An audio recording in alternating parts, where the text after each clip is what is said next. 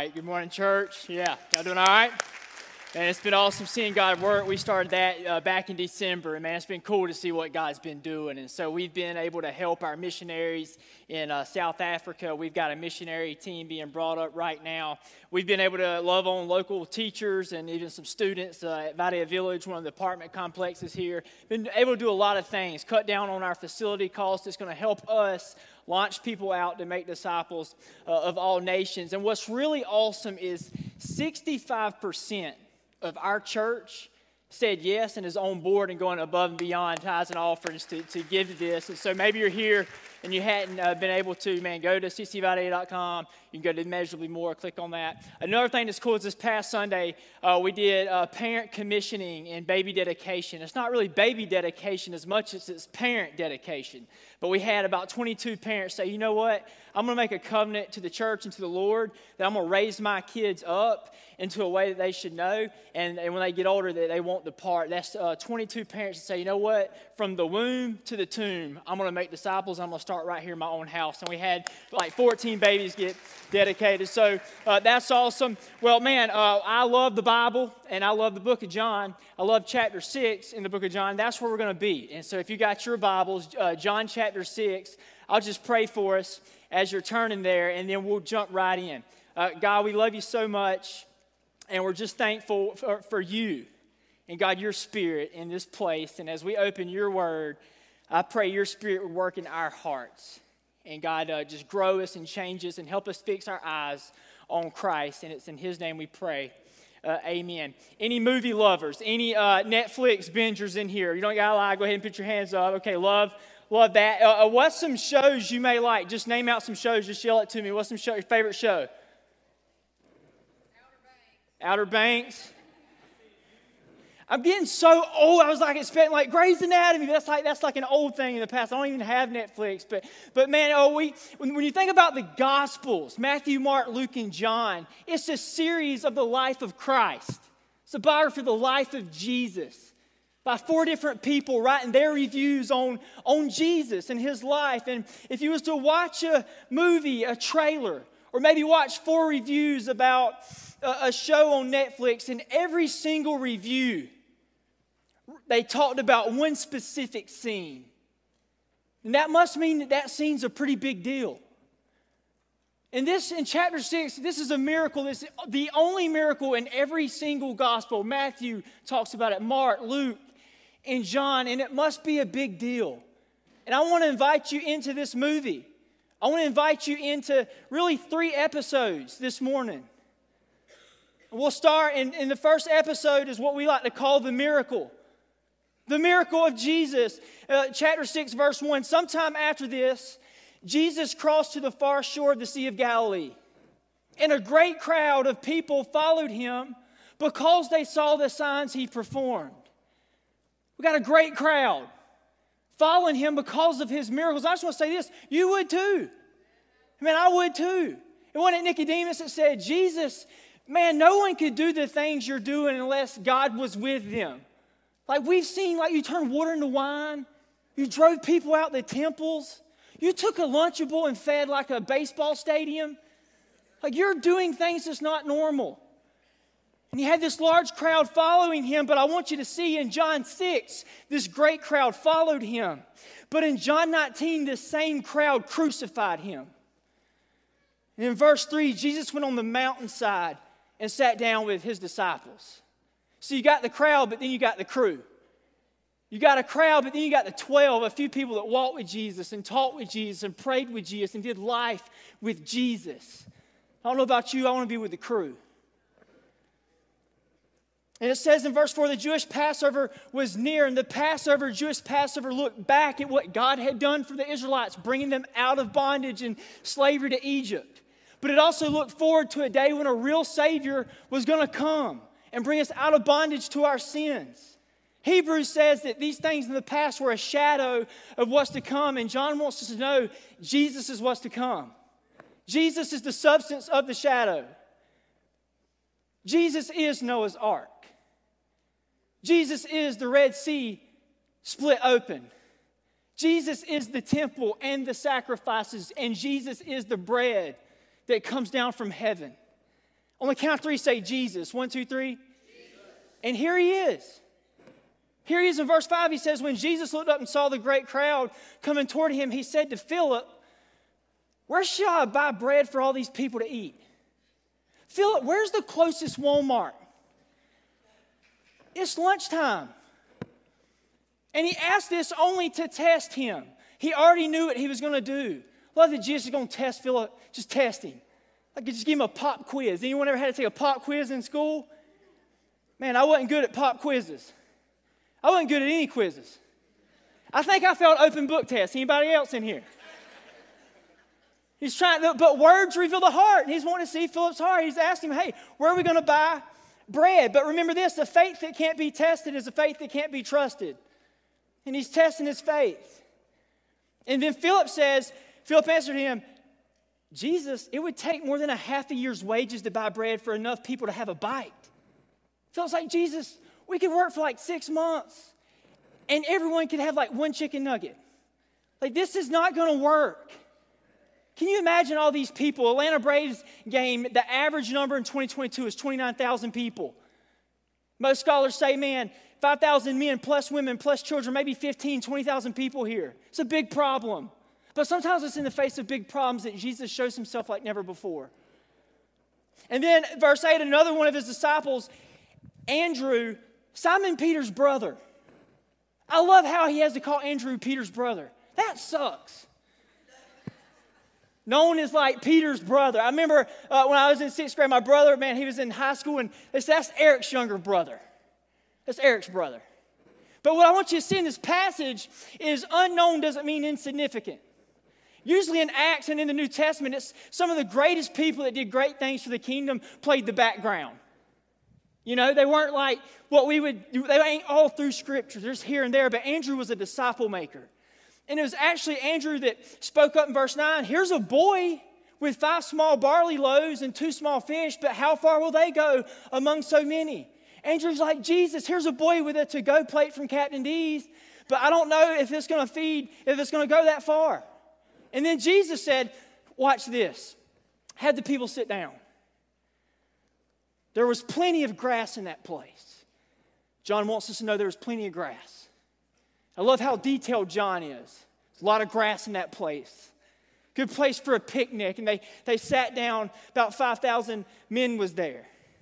And Jesus took the loaves, he gave thanks, and he distributed those who were seated as much as they wanted. Jesus took a sack lunch and turned it into old-time buffet.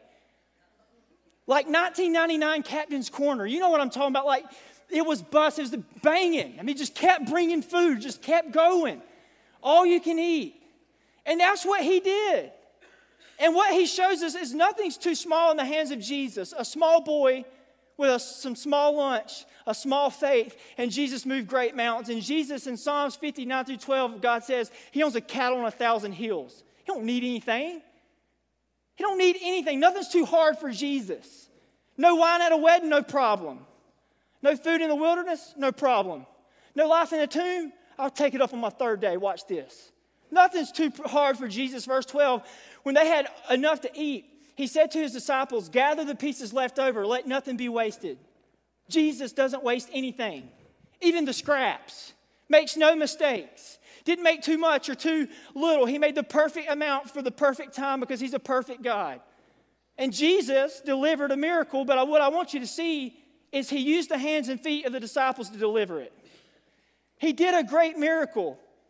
And he did a great work. But don't you know it had to be hard work? 12 disciples, thousands of people. Can you imagine? Have you ever had to wait tables? Any waiters in here, waitresses? My wife used to be a waitress. She quit on her 2nd day. She says, I'm never doing this again. I was so stinking proud of her, man. I wouldn't have lasted 1 day. But this could not have been easy. Verse 13, so they gathered them and filled 12 baskets with the pieces of 5 barley loaves left over by those who had eaten. 12 baskets. How many disciples were there? How many baskets were picked up? That's cool. That's awesome. God's a provider. He feeds the birds. He clothes the fields. I remember in the New Testament, he sent out the 72 to go into the towns before him and preach the gospel. And he said, don't take anything with you. I'll take care of you. You just take what's on your feet, what's on your back. He's a provider. And I love that about Jesus. In verse 14, he says, after people saw the signs Jesus performed, they began to say, surely this is the prophet who is to come into the world. In Deuteronomy 18:15, Moses said, the Lord's going to raise up a prophet like me from among you. And they see this and they say, man, this must be him. Jesus, knowing that they intended to come and make him king by force, withdrew again to a mountain by himself. And I'm like, man, why? If y'all are going to try to make me king by force, I'd just be like, heck yeah. I'd love to be king. But Jesus didn't want to be king by force. He's not king by force. He came to be king by submission. He said, no one takes my life. I lay down my life. And that's episode 1, the miracle. And then Jesus walked off. He went away by himself. And the disciples got in a boat. And they went across the lake to the city of Capernaum. Was going across the lake to Capernaum. They get in this boat and about 3 miles out, a storm starts. They look up and Jesus is walking on the water. And they're scared and he walks up to the boat. He says, don't be afraid, it's me, it's I. That could be translated, I am. The same I am that spoke to Moses out of the burning bush, I am. And he got into the boat and immediately they got to the other side. A miracle feeding, now a miracle crossing. That's Jesus. And he gets to the other side. This is episode 2. This is called the message. So you got the miracle, but now you have the message behind the miracle. Verse 25, it says, when they found him on the other side of the lake, they asked him, Rabbi, when did you get here? He wasn't in the boat with the disciples. So not just when, but how did Jesus get here? Did Jesus have like his own personal jet ski? Did he like ride across on his own? How did he get over here? And they walk across and they see him. And I love Jesus. He don't even answer people. He just like starts talking about something else. He's like, how'd you get here, Jesus? Jesus answered, truly I tell you, you're not looking for me because you saw signs I performed and believed, but you ate the loaves and had your fill. Just like reading their mail, man. He's like, hey, you're not following me because you believe in me. You're following me because you like what I can do for you. You're not following me for who I am, but what I can do. See, motives matter to Jesus. He looks on the heart. He said, y'all are so focused about physical food, but you're missing the spiritual message. You know, the woman at the well thought it was real water. You know, Nicodemus thought it was like real childbirth. The crowd thought it was just physical bread. But verse 27, he says this, don't work for food that spoils, but for food that endures to eternal life, which the Son of Man will give you. The Father's placed his seal of approval. Now, I was looking this week, 140 million births a year. Per second, that's 4 per second. 4, 8, 12, 16, 20. But there's 70 million deaths per year. That's 2 per second. 2, 4, 6, 8. Half of the people that's being born, half the people is dying. The only thing you got to do to be dying is to be living. And Jesus is like, hey, there's more to life than the physical. There's something else to life. And in that light, they ask him, well, what about eternal life? Verse 28, they said, well, what must we do to do the work that God requires? That's a good question. What must I do? You know, the rich young ruler said, what must I do to inherit eternal life? When in Acts 2, when Peter stood up and preached and 3,000 people got saved, they say, what must we do? The Philippian jailer, when Paul witnessed to him, he said, what must I do? And then Jesus says right here, 29, believe. Jesus answered, the work of God is this, believe in the one he has sent. Believe in me. John 3:16, for God so loved the world, he gave his son. Whoever believes.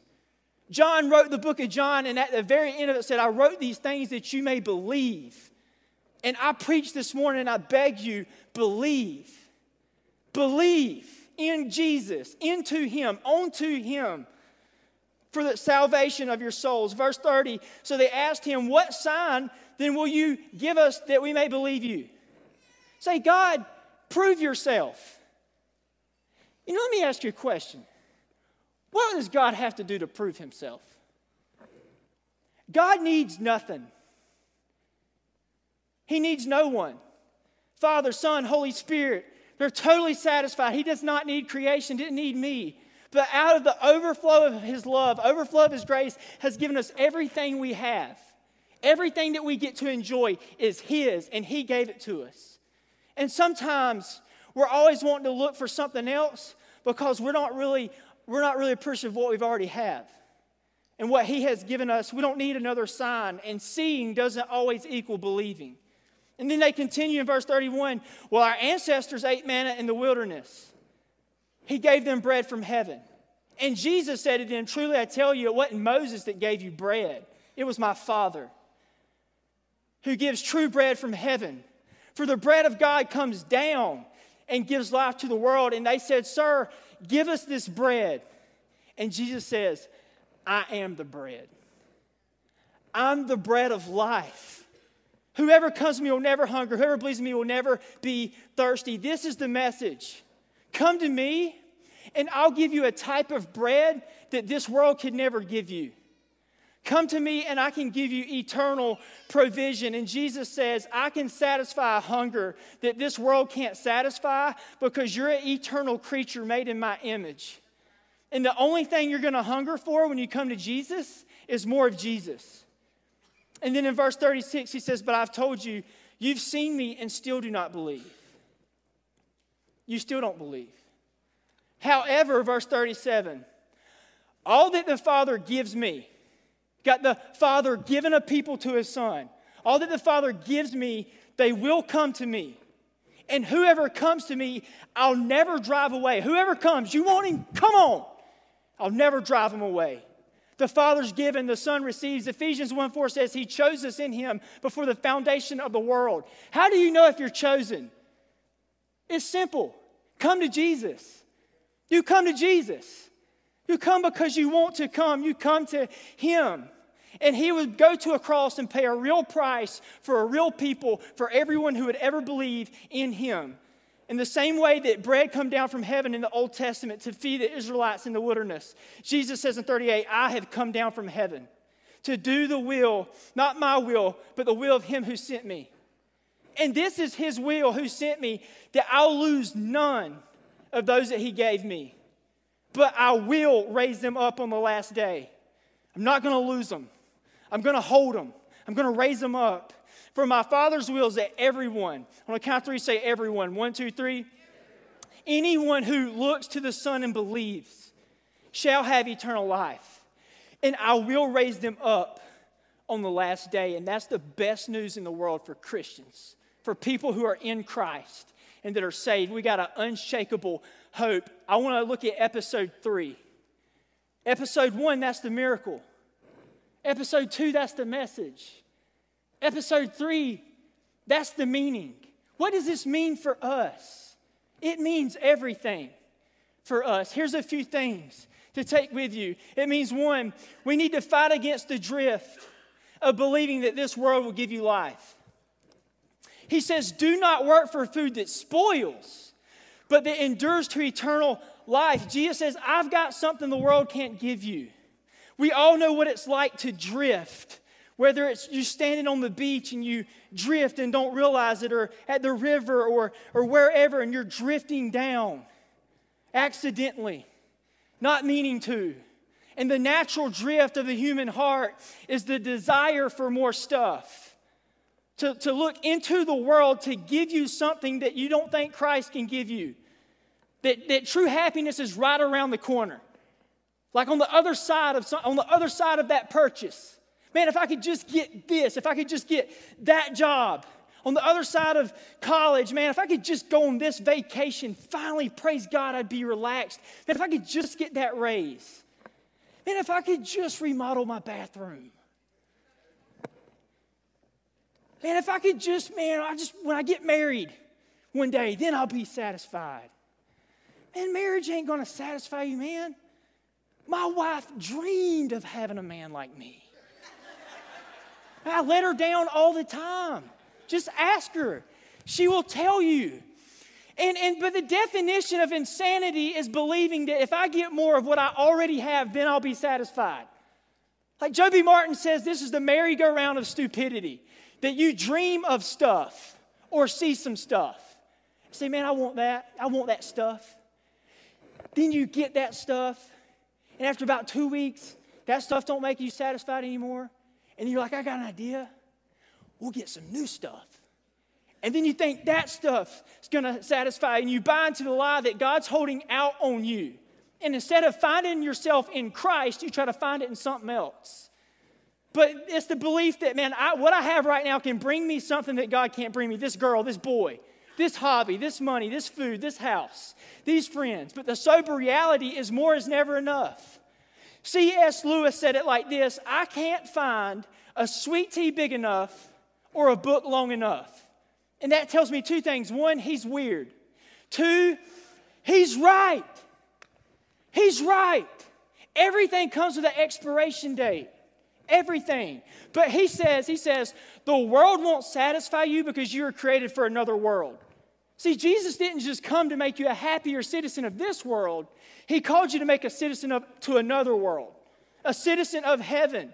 But that's the beauty of Jesus, is he does not expire. He says, whoever comes to me will never go hungry, never be thirsty. And so I want to challenge you, don't waste your life, invest it. Invest it. Moses said, Hebrews says, Moses left the fleeting pleasures of sin to relate to his people. He had pleasure. It was just fleeting. It was just passing. And so he invested his life into what God had for him. That's what I would challenge you to do. Even Jim Elliot, famous missionary, said, he is no fool who gives what he cannot keep to gain what he cannot lose. And there was a little boy with a fish basket. That's all he had, but he gave it to Jesus. What are you doing with what you've been given? And when he gave it to Jesus, Jesus could do more with what he had than anything he could do on his own. Let me ask you a question. If you had $1 million in the stock market, and someone from the future came up to you and said, the stock market's about to crash, would you leave your money in there? Then why do you keep on living for a world that's passing away? And are you not worth more than $1 million? Made in his image, purchased by his son who died in your place. Remember, life ain't found in stuff. It's found in a Savior. Matthew 6:19, don't store yourselves up treasure on earth, but do it up in heaven, where there's no rust, no moth. Where your treasure is, your heart will be. Connection, where's your heart at? Where's your treasure at? What are you working for so hard right now? And in the end, in the light of eternity, is it going to matter? Fight the drift. Fight the drift. Fight the drift. Take this with you. You will never find your purpose in life until you find yourself in God.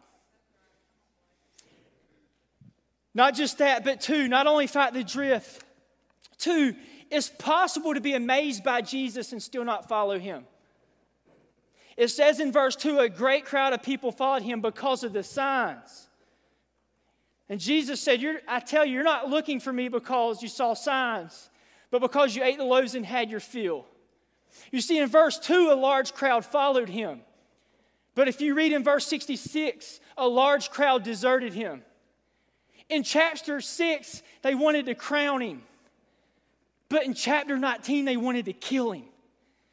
And when it comes to Jesus, it's easy to be a fan and not a follower. It's easy to be a fan until it's not convenient anymore. And that's what's so hard about where we live, is it's so easy to be amazed with Jesus. It's so easy to be a fan with Jesus. There's a friend I meet with every Tuesday morning. He told me, he said, Blake, it's like going to a theme park and walking around, but never getting on the ride. Everybody else is strapped in. They put their faith in. They're experiencing the joy. They're experiencing the moment. And you're just walking around. And you can tell everyone about a theme park. You can tell everyone about roller coasters. You can tell everyone about what they do. But you hadn't experienced it for yourself. He said, that's what it's like. And I know for me in my life, I can relate to the fan. I know when I look back on my life, there's times where there's been a disconnect in my life. And I followed Jesus until it wasn't convenient. I follow Jesus to get to something else. But Jesus isn't the means to something else. Jesus is the means to life. Colossians 1 says he's the firstborn among creation. All things were created by him, for him, through him, for him. He's the means to life. We don't follow Jesus for what he can give us. We follow him because of him. He is what life is all about. Don't be a fan, be a follower. Don't be in the crowd, be the crew. That's what I want to be in my life. You see, the fan wants the blessings, but the disciple wants Jesus. The fan's devotion depends on the season. The disciple's driven by the Spirit. The fan has public passion. The disciple has private devotion.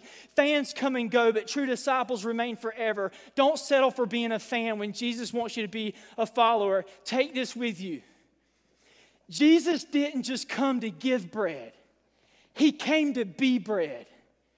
The Christian life isn't a transaction by Christ. It's union with Christ. It's life with him. At Bethlehem, Jesus was born in a manger. That's God with us. At Calvary, Jesus died on the cross. That's God for us. At Pentecost, he poured out his Holy Spirit to dwell in believers. That's God in us. God with us, God for us, God in us. Don't be amazed when he wants you to be transformed. And ain't that interesting that he would want to do life with you? And isn't Jesus the one that said that the kingdom of God is like treasure hidden in a field?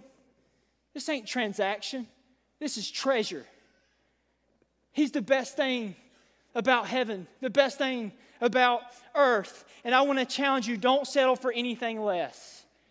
Don't settle for anything less. What good is bread unless it's broken?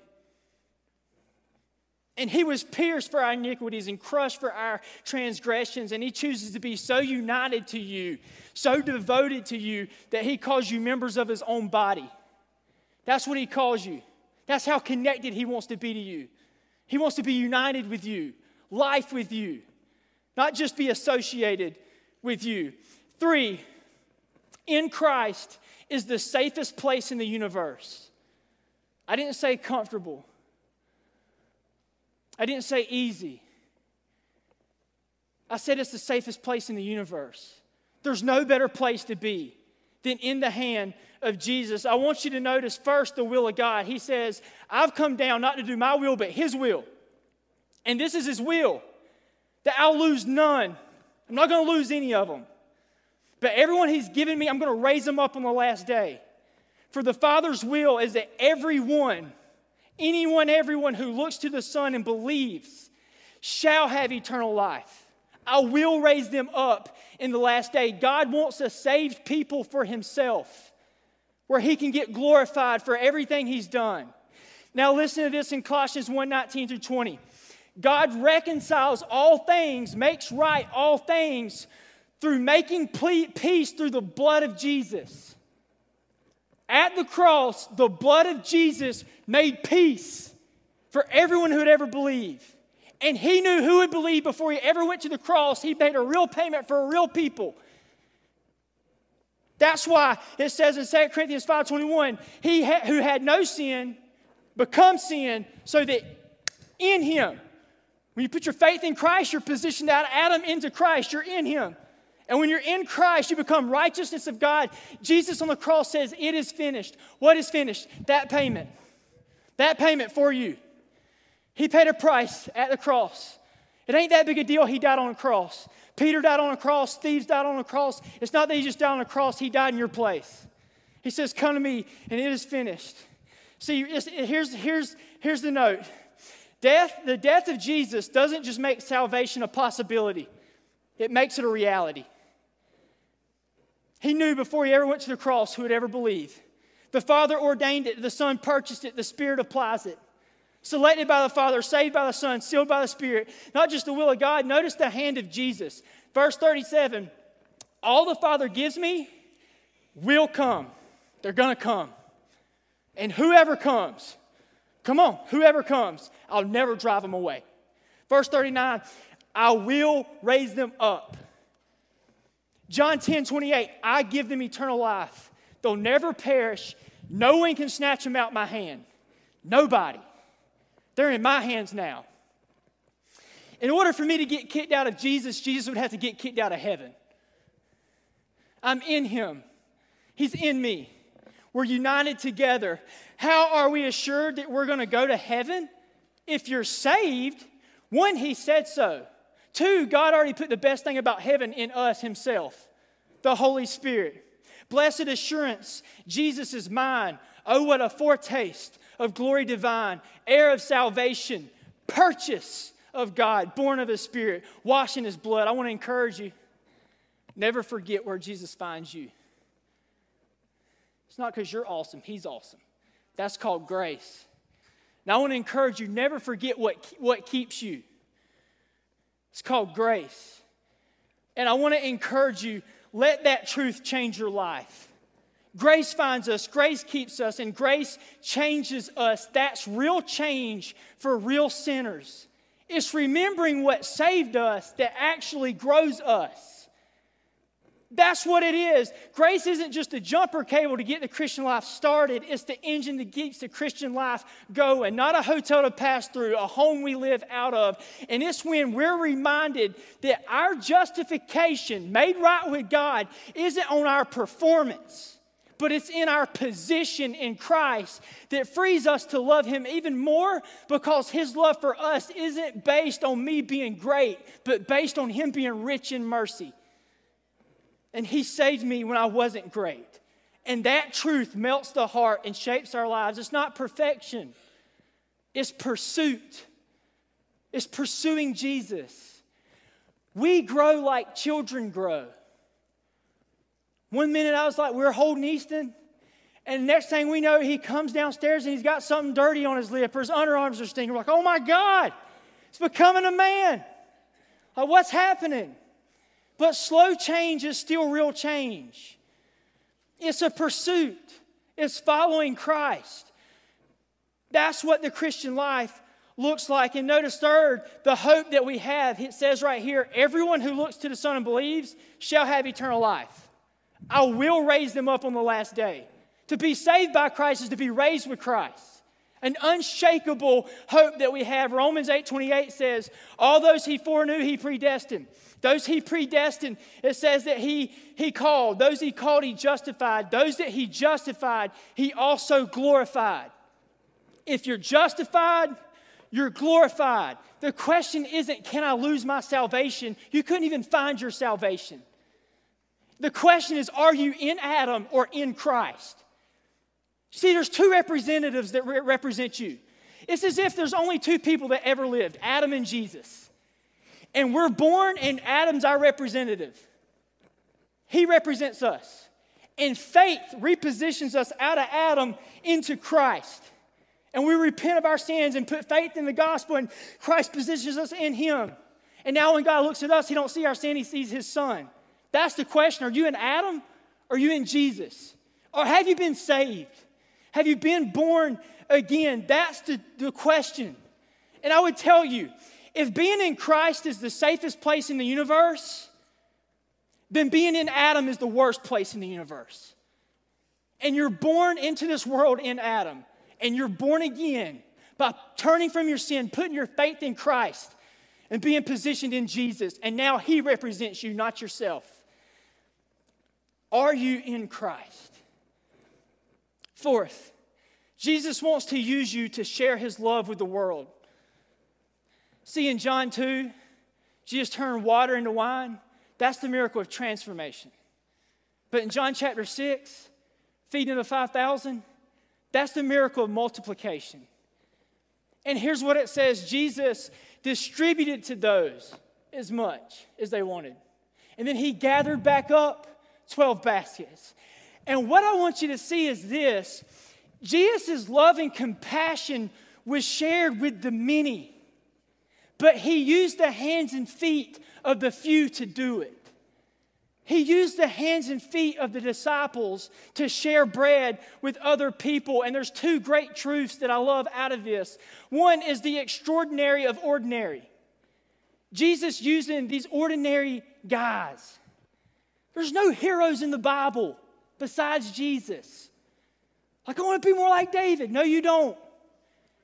He slept with his boy's girl and had him murdered. We strive to be like Jesus. He used these guys. Matthew the tax collector. Are you kidding me?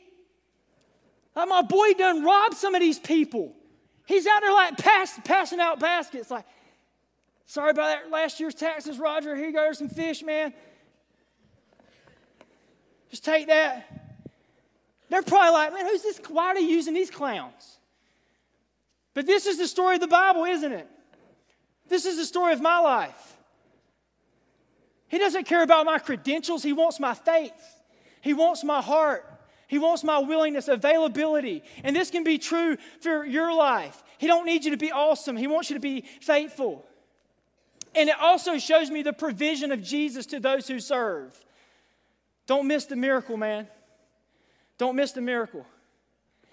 It was the servants at the wedding of Cana that got to see the miracle. And it was the disciples passing out baskets that fish kept coming. They're the one that got to see the true miracle. And what I want you to see is, listen, when you live on mission with Jesus, you experience more of Jesus than ever before. And God was showing me that some of these disciples that was passing out fish baskets were some of the same disciples that left their fishing boats to do it. This ain't the first time Peter saw Jesus multiply fish. He did when he called him out of his boat the first time. He said, "Depart from me, for I'm a sinner." And it shows me that Jesus doesn't promise prosperity, but he does promise provision. And I know even in my life, think about Peter, he would have never got to see the things he got to see if he would have stayed in his boat. I know in my life, Jesus brings me to a line and says, I want you to go further. I want you to go make this disciple. I want you to start praying and reading with your wife. I want you to go witness to that person on the job. I want you to go into the ministry. I want you to pick up your life and move to another town. And every time he brings me to these type decisions, I'm like this right here. Woo! I don't know if I want to go. But every time I've stepped, I've got to experience things I've never got to experience if I would have stayed in the boat where I'm at.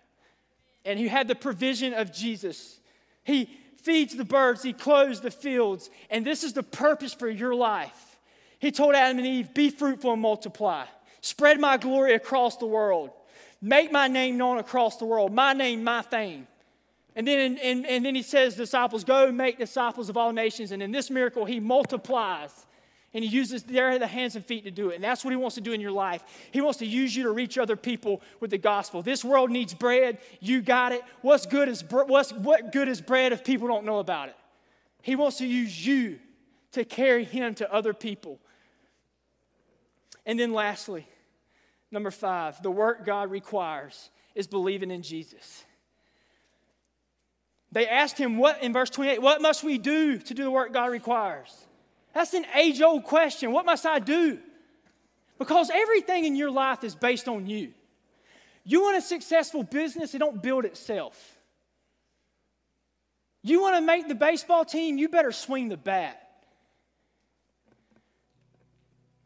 You want to get a good job, you better go to college, you better put in the work. It's all about you. But the gospel doesn't work like that, does it? There's nothing you can do. It's what he's done for you in your place. He doesn't need you to work up to him. He came down to you, right where you are. At your worst, he died for you then. And he says, believe. Believe, put faith in me and believe. The same way in the Old Testament, the Israelites were in the wilderness. They had nothing. And every morning when they got up, God had brought down bread from heaven and put it on the ground for them to eat. Every single day.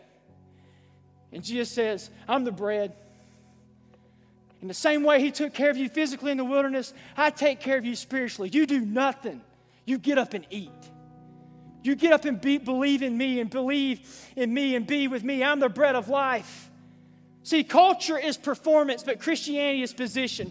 When Jesus got baptized, the Father said, that's my Son who I'm well pleased. And he's the only one that he's well pleased with. And when you put faith in him, you're positioned in him. And now he says, well done, my good and faithful servant. You come on in. You put faith in my Son. That's what it's about. It's not stepping up your work. It's believing in His work. It's not looking inside yourself to be a better person. Righteousness comes without yourself, outside to God. The greatest lie ever believed is right doing equals right standing. That, man, if I just do this, then God will love me. If I just do this, then God will save me. If I just get my life together, if I just do this. I'm trying to free you this morning. The greatest truth ever revealed is your need of grace, because the only jacked up people in the Bible was all of them. And all hopes for salvation and restoration with God's in Christ. And the greatest life ever lived is living victoriously desperate. This bootstrap Christianity, get your life together, stop cussing, stop drinking, and then God will save you, that's crap. He meets you right where you are, and He changes you from the inside out. You surrender. And when you come to the end of your life, that's when you find life. I heard a pastor say one time, he said, nobody walks through the narrow gate with a swag. Nobody. We come broken and in need of saving. And if that's you this morning, I got good news, because we got a good Savior. Stop pulling yourself up in your own strength. Start collapsing into His strength. You want a victorious life? You need to know your desperate need of bread. And you pull up a chair to the table of grace. And you live there every single day. It's follower, not fan. It's crew, not crowd.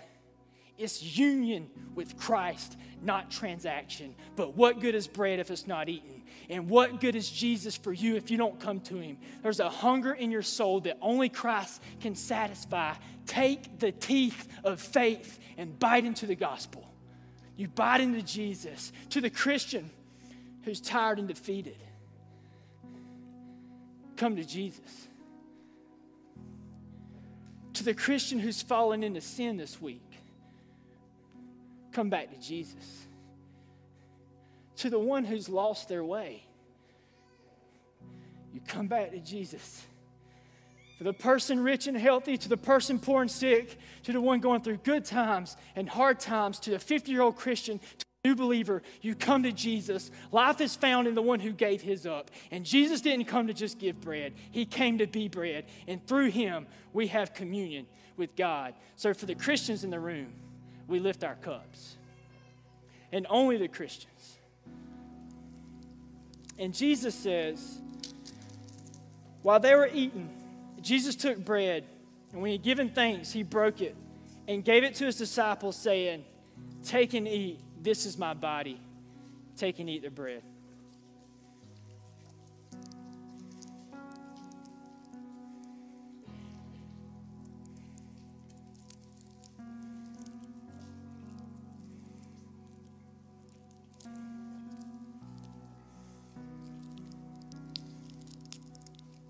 And then He took the cup, and when He had given thanks, He gave it to them, saying, drink from it, all of you. This is my blood of the covenant, which is poured out for many for the forgiveness of sins. You can take the cup and drink.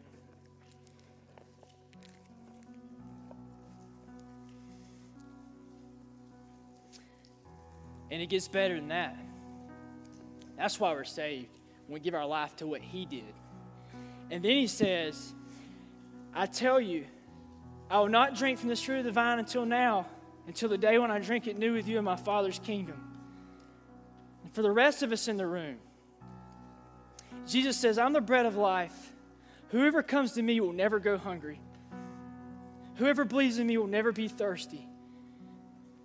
Let me ask you a question. Will you come to Jesus? Will you come to Jesus? Maybe you're in here and you say, Blake, I've been a fan my whole life, but I never truly surrendered my life and put my faith in Christ and repented of my sin to be saved. That's the only way to be saved. And I tell you this morning, Jesus says, come and eat. Let me pray for us. Father, we love you. God, we're so thankful that you provided a way for the forgiveness of sins through your blood and your body. And if you're here this morning, I'm just going to ask you straight up. And straight up, man. You say, Blake, I want to put my faith in Jesus. Right where you are. Will you just lift your hand so I can pray for you? Just lift it high.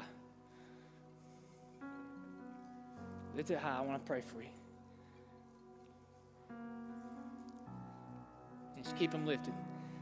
Anybody else? I'm going to give you just a second. Today, I want to give my life to Jesus. Amen. I see you. I see you. Let me pray for us. God, we love you. I'm so thankful for you and what you've done for us. I'm so thankful for Jesus and the life you lived and the death you died. And not only do you save us from our sins, but God, you unite us with you and you never let us go. We're thankful for the blood. Jesus paid it all. In Christ's name we pray. Amen.